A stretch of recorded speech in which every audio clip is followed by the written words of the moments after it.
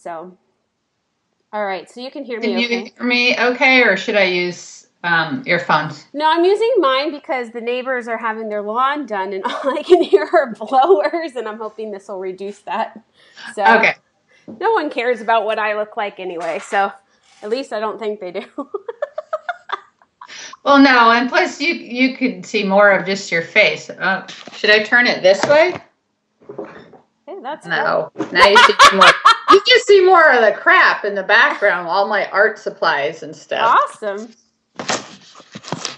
That's good. That's fine. Okay. That's awesome. Okay. All right. I have here with me Colleen King, licensed marriage family therapist in private practice. Thanks for coming, Colleen, and sharing your story with our Zinni people today. I'm very happy to be here and be included. If people want to find you, can you share what your website is and where you're located? Sure. I am located in Sacramento, California, near the university, Sac State, and my website is Insight Counseling Sacramento, spelled INSIGHT, Awesome. counseling-sacramento.com. Okay, I'll put that below also in the blog so that people can click on it if they want to reach Okay. out to you. All right. All right, so the reason why we're doing this series of interviewing therapists that we know through different ways, just so that we can share our stories, share the things that we've learned, and we hope that it inspires people listening or reading this, watching it, as they are in their private practice journey. So tell me a little bit about how you first even fell into being a therapist. Why this field for you? Well, this is actually my second career. So my first career, I was a photojournalist. So I have undergraduate degrees in photography and journalism. And why I did this career change, many people think it's kind of a strange pathway to become a therapist. uh, but I loved working with people and meeting people and taking their photographs and listening to their stories. And so I'm just a real people person. What had happened was I came across my own life struggles, and I was diagnosed with postpartum depression after giving birth to my son, and later was diagnosed with bipolar disorder. And so that kind of derailed my, plans, my life plans, which as life happens, it usually doesn't follow a straight and narrow path. And so through my own experiences in therapy, which included art therapy and insight-oriented therapy, I really thought that this is a pretty cool, profession. I really like what they do. And I started talking to my own therapist and asking, what was their journey like in being a therapist. And I just really found it fascinating. And so I went back to school and took prerequisites and got into graduate school, and ta-da, here I am. Ta-da. So where were you at in your phase of life when you decided to go back to school? Like, how old was your son, or how long after that? I went back to school part-time, just taking psychology courses at City College, actually, first, a community college. And I was in my mid-30s. And by the time I got into my graduate program, I was, I think, about 38. My goal was to get my master's degree by the time I turned 40, but I was a year late. But that's okay. That's okay.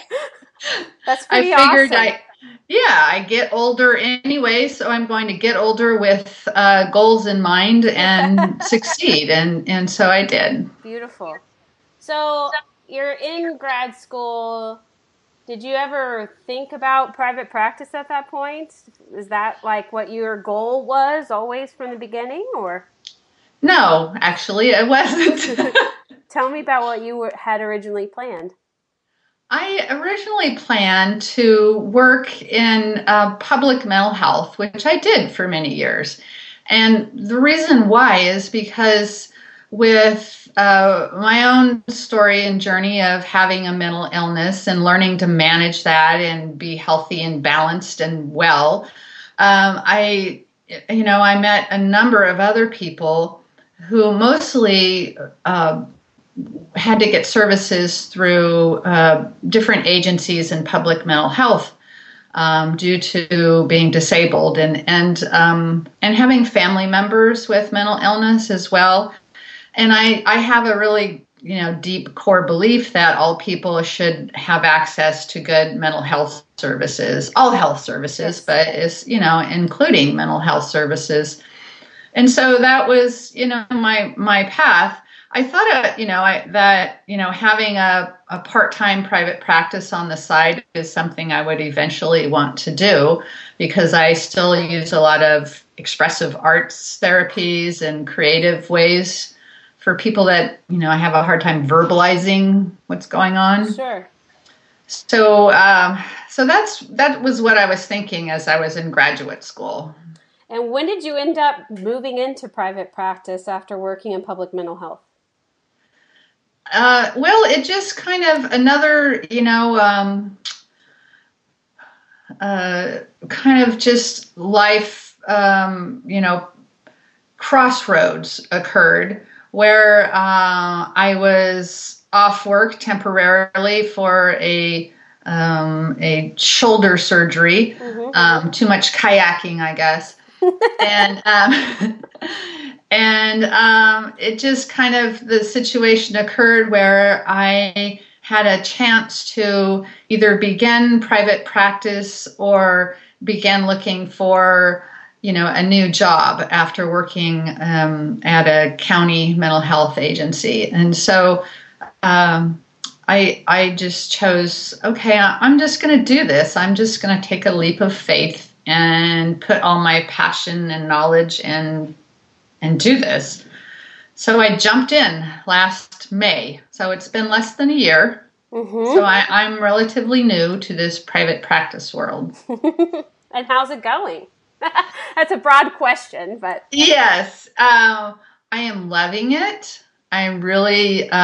It's so wonderful to be working with clients that are motivated and working with the clients that I'm really skilled at helping. And oh my goodness, I apologize. It's okay. That's all right. Who are those people that you're skilled at helping?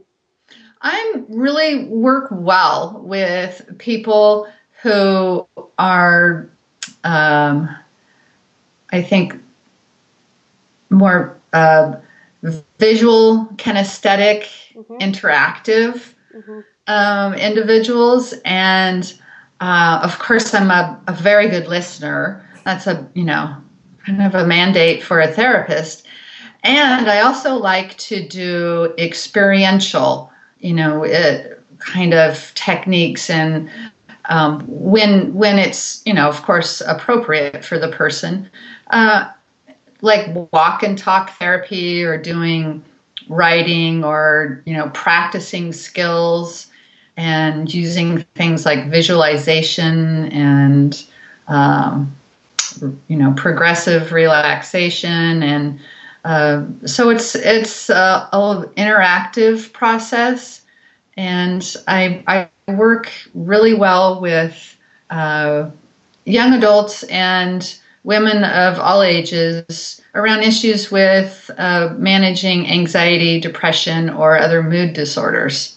And, helping them find a balance in life between career, family, friends, and self-care. That's, most important. You got to take the oxygen mask first so you can do the rest of life, right? So, yeah. What I love about you, Colleen, is how your story is kind of woven into becoming a therapist in private practice. Really, like, here it's your second career, but even what you were doing before your first career has influenced this career. You know, you've always been artistic and visual, very personal, and that has, I think, part of who you are as a person gets reflected in business. And what I love about you is that it's very clear that you're artistic and that you're kinesthetic and visual, and you do a lot more hands-on kind of stuff with your clients. It makes my hands go. For those listening in the podcast, I'm making hand movements. I don't know why, but there's a lot of texture there, I guess, is that your story, even from your own journey and healing with your mental illness and learning to take care of yourself, has really been woven into who you are as a business owner. Do you disclose your mental illness in your marketing? Or I do. Tell me about that and how you've decided to do that. Well, I wasn't sure if I was going to, put it on my webpage, but I have been a very active advocate for mental health services, and both in the private and public sector. Mm-hmm. In, speaking for at legislative hearings for laws and advocating for people to be able to get the services. So, and because I have immediate family members with mental illness and who have died by suicide as well, and I've been a guest speaker at various conferences speaking on suicide prevention and suicide postvention, care after the loss of a suicide, of a loved one to suicide, as well as speaking on educating law enforcement, pastors, and other people on how to help individuals with mental illness. And so I've been very outspoken for the last 15 years on this. And so I wasn't going to hide that part of me at all. That's my, authentic self. But as I have been going through a process of, being a business owner and really, finding out who I work well with and who I want people to, connect with, is I decided, I haven't been hiding who I am all these years. And so I'm not going to hide to the people that I help. Now, of course, I don't announce that to my clients when they walk in. I know. But I do have that, on my webpage that, yes, I have bipolar disorder, and I've, been through a journey of learning to deal with it, and a lot of education and life skills. And, hopefully people will read that and see the strength and growth and not, feel, fearful or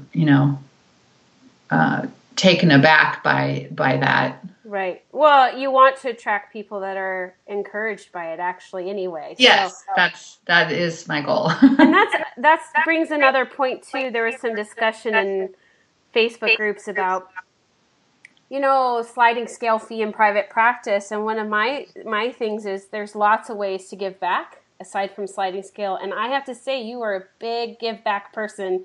If anyone can just have listened and heard all of your involvement in our community, in law, in the influence that you have sought to really help people with access and proper help and support. I mean, that is a huge way that you as a business owner are giving back now, I know originally you weren't always a business owner doing that, but even now you're still an advocate. And yes. It's a beautiful thing that you do, and I really appreciate that about you. Thank you. Yeah. So when you started your private practice, how did you start? What was some of your first few steps? Because everyone does it different, What were your steps? Yeah, well, I think I was a bit naive. I mean, I had a lot of lunch dates with former colleagues that have private practices, and so I met with them and got a lot of information about how they started. And most of them had kind of a prescription for how to do a private practice that was very similar, which was to, get an office, get a business license, get on insurance panels, and your clients will just start streaming in. Insurance will refer them, and you'll get busy and get on LinkedIn and meet some other therapists to refer to, and do a little bit of networking with therapists. And so that's kind of the path I followed. Is I looked for a part-time office to sublet, and I didn't really find one that was kind of fit my style, right? And or the days that I wanted to have available. So I went ahead and rented my own office, and I created my own little sanctuary that's calming and soothing, and so I'm very happy I did that. And so I set about trying to get on insurance panels and waiting for the clients to flood in, and it was very difficult for both of those things to occur the first few months. So I really started rethinking that path. Right. So when you realize the clients aren't streaming in through the door, what did you decide to do? I mean, what really did help you start to have a shift? Being able to think outside the box. As in, hello, you're an artist. Yeah, of course. Yeah. Yeah. So that kind of script of this is how you do it wasn't working for me. And part of it was, I think that because I began attempting to get on insurance panels last year, there, was increased difficulty last year. And I think there, may have been some political reasons because of insurance companies and the, Affordable Care Act and so forth. So many insurance panels weren't accepting people, or it was, taking 6 to 9 months. And so I thought, okay, I need to do something else. This isn't going to work. And just started reading everything I could find and talking to more people. And I had been following Zinni Me since before I was licensed in the old Yahoo group. So, yes, I stumbled upon you two. Yes. Yes, you did. Yes, I did. And I, was watching all the videos and reading all the blogs of, various things online and including yours. And that was definitely helping me think of other ideas. Yeah. I think I love that you gleaned from everywhere you could. Oh, yeah. I think that's really important advice for anyone listening, that there is a lot of free information out there, and not all of it will apply to you. So take what resonates and leave the rest, because for you, things are going to work differently than for a therapist in a whole other area with a different kind of focus. But I think you can do a lot just by taking in free info. And I love that you were hungry and started seeking out something different. So what has been helping you create a business that you love? I know you're still in the process, but yes, we all are. Yes, I know. It's an ongoing process. So I think getting clarity about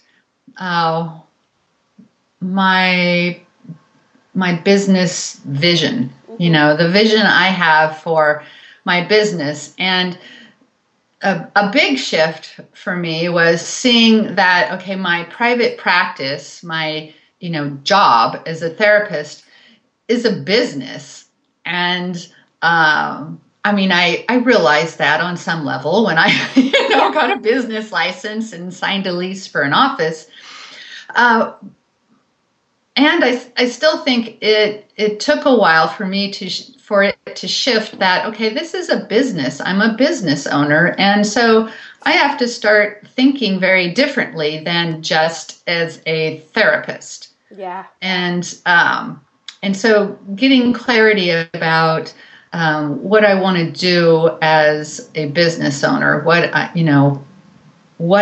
have to offer, people in the community, and how can I do that, and how will people benefit, and how will it be this mutually beneficial goal and vision. So getting some clarity, and it's like an ongoing process, like we said. Yeah. But getting more clarity about what I want it to be, and has really helped. And with that clarity, how has that shifted how you do marketing?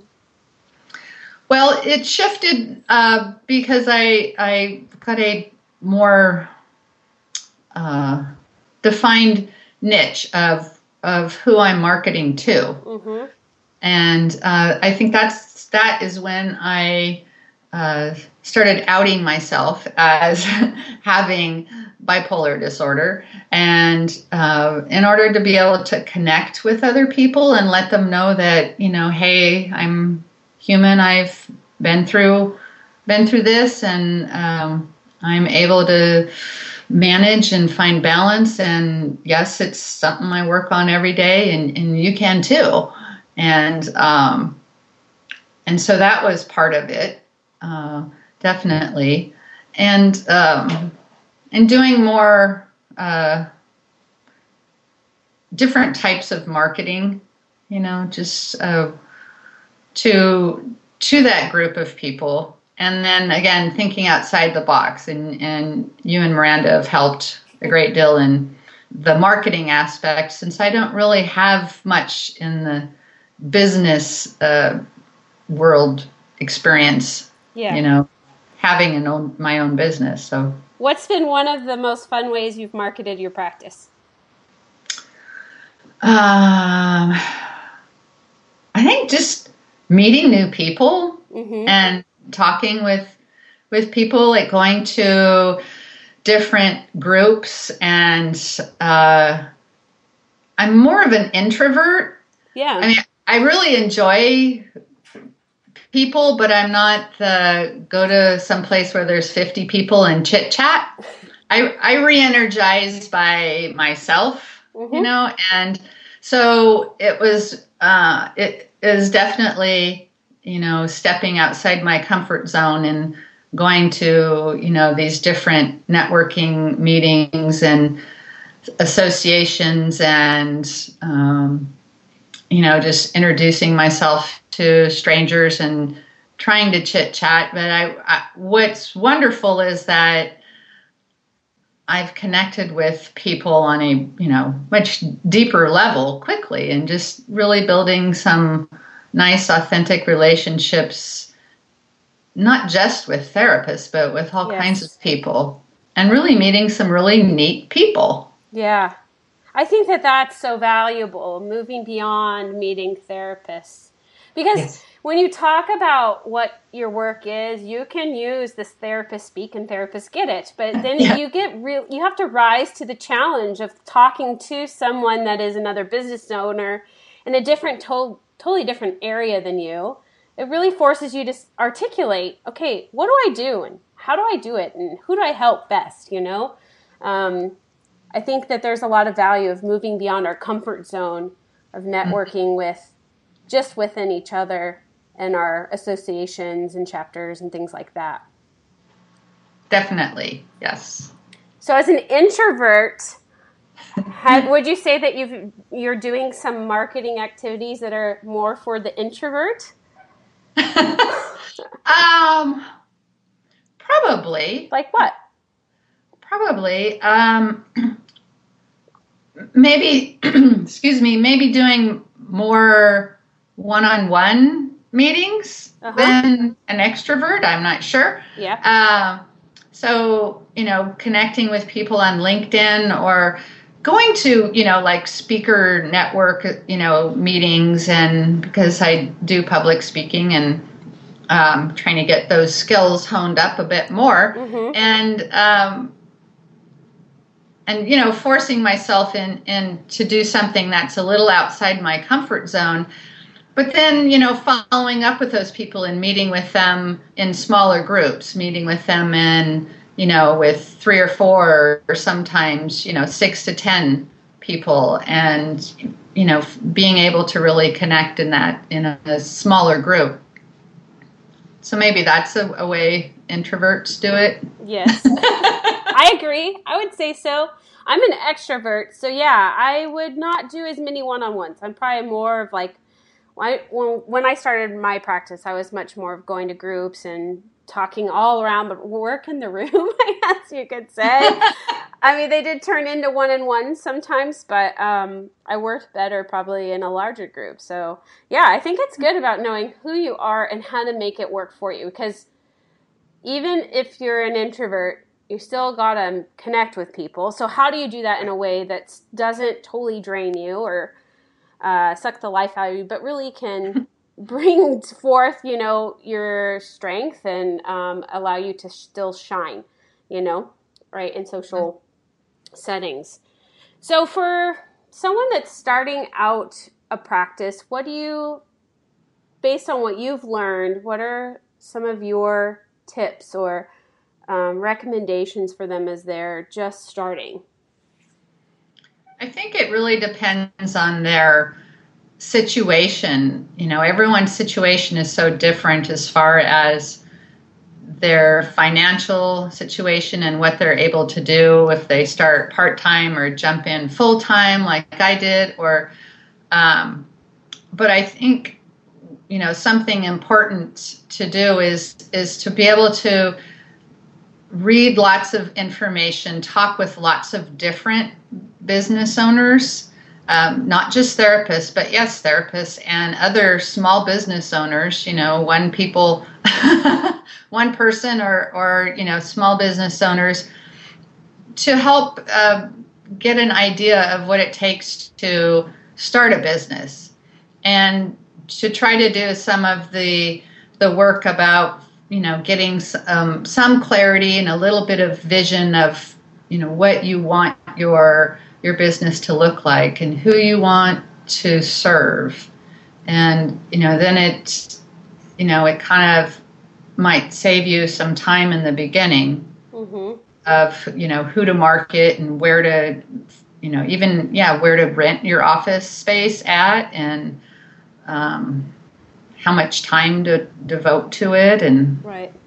Yeah, I think that's important, because you can talk to a lot of other therapists, but how you're going to go about building a business may look different because of your needs, of your place and phase in life, your financial situation, and all of those kind of factors play in. So figuring out what's best for you, is important. Yeah.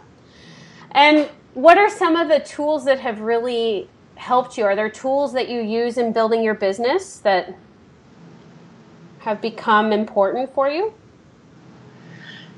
Yes. Okay.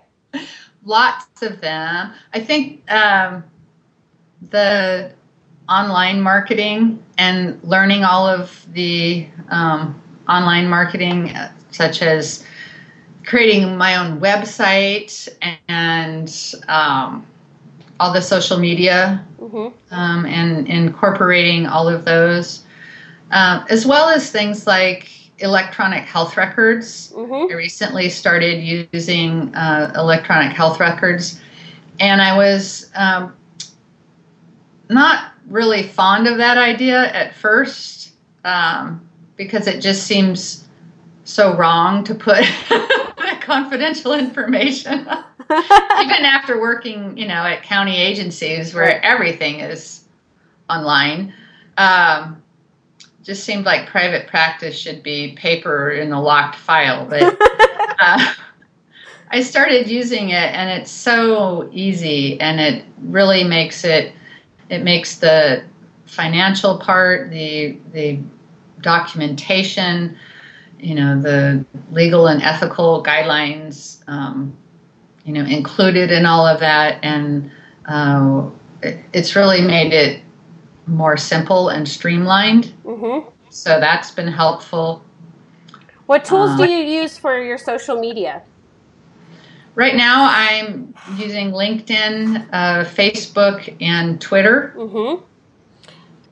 And do you have anything that you use to manage those, like Buffer or Hootsuite, or are you doing them all kind of manually right now?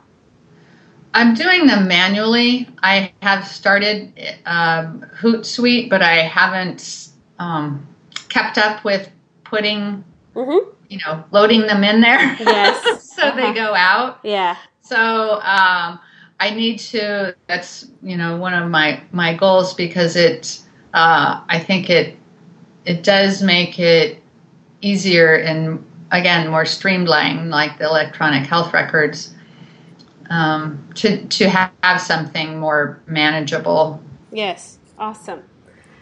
So as this new year comes up, what are some of your goals? Where do you see your practice going? I see it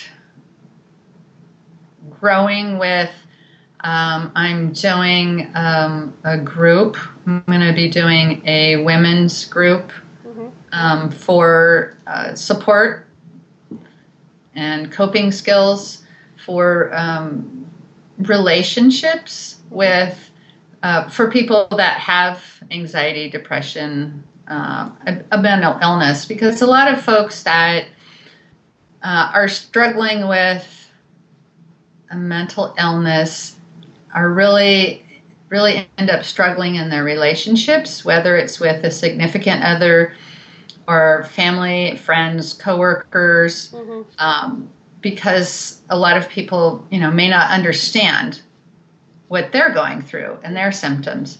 And so oftentimes it's the relationships suffer, which usually, kind of exacerbates symptoms. Right. And so I'm going to be offering a group for women, and then I also want to offer a group for caregivers, because I know that a lot of caregivers, whether they're spouses or parents of adult children or whoever, they need an outlet. They need support. They need to know that what they're doing is hard work, and they need to have their own self-care. And so my vision is to expand with more groups. I'm also going to be getting a part-time intern. Whoa, in a couple of months. Wonderful. So yes, and doing more speaking. A part-time intern, and you started last May. That's awesome.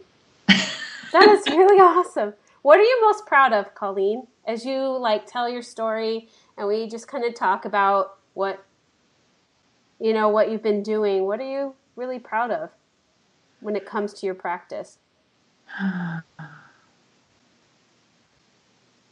I'm really proud of the fact that I sit in my own office in my own calming sanctuary and have a space to give back in the same way that people helped me get through years of struggle, and that now I'm sitting on the other side of the couch, so to speak. I do have a couch, but I have chairs too. So yes, I'm proud that I am where I am, and that I feel like I'm in a really good space and can give back to people. It's beautiful. Well, thank you for sharing your story and giving back to our listeners. And really, it's inspirational, and I'm so grateful to know you, and I'm excited to see how things do grow this year. Thank you. I appreciate it. All right. Well, I will put Colleen's information in the details below if you want to reach out to her and say hello on Twitter. I'll put all of that information down there. So thank you, Colleen. All right, you guys. Thank you. Take something from this and be inspired and take action in your practice. We'll see you later. Bye.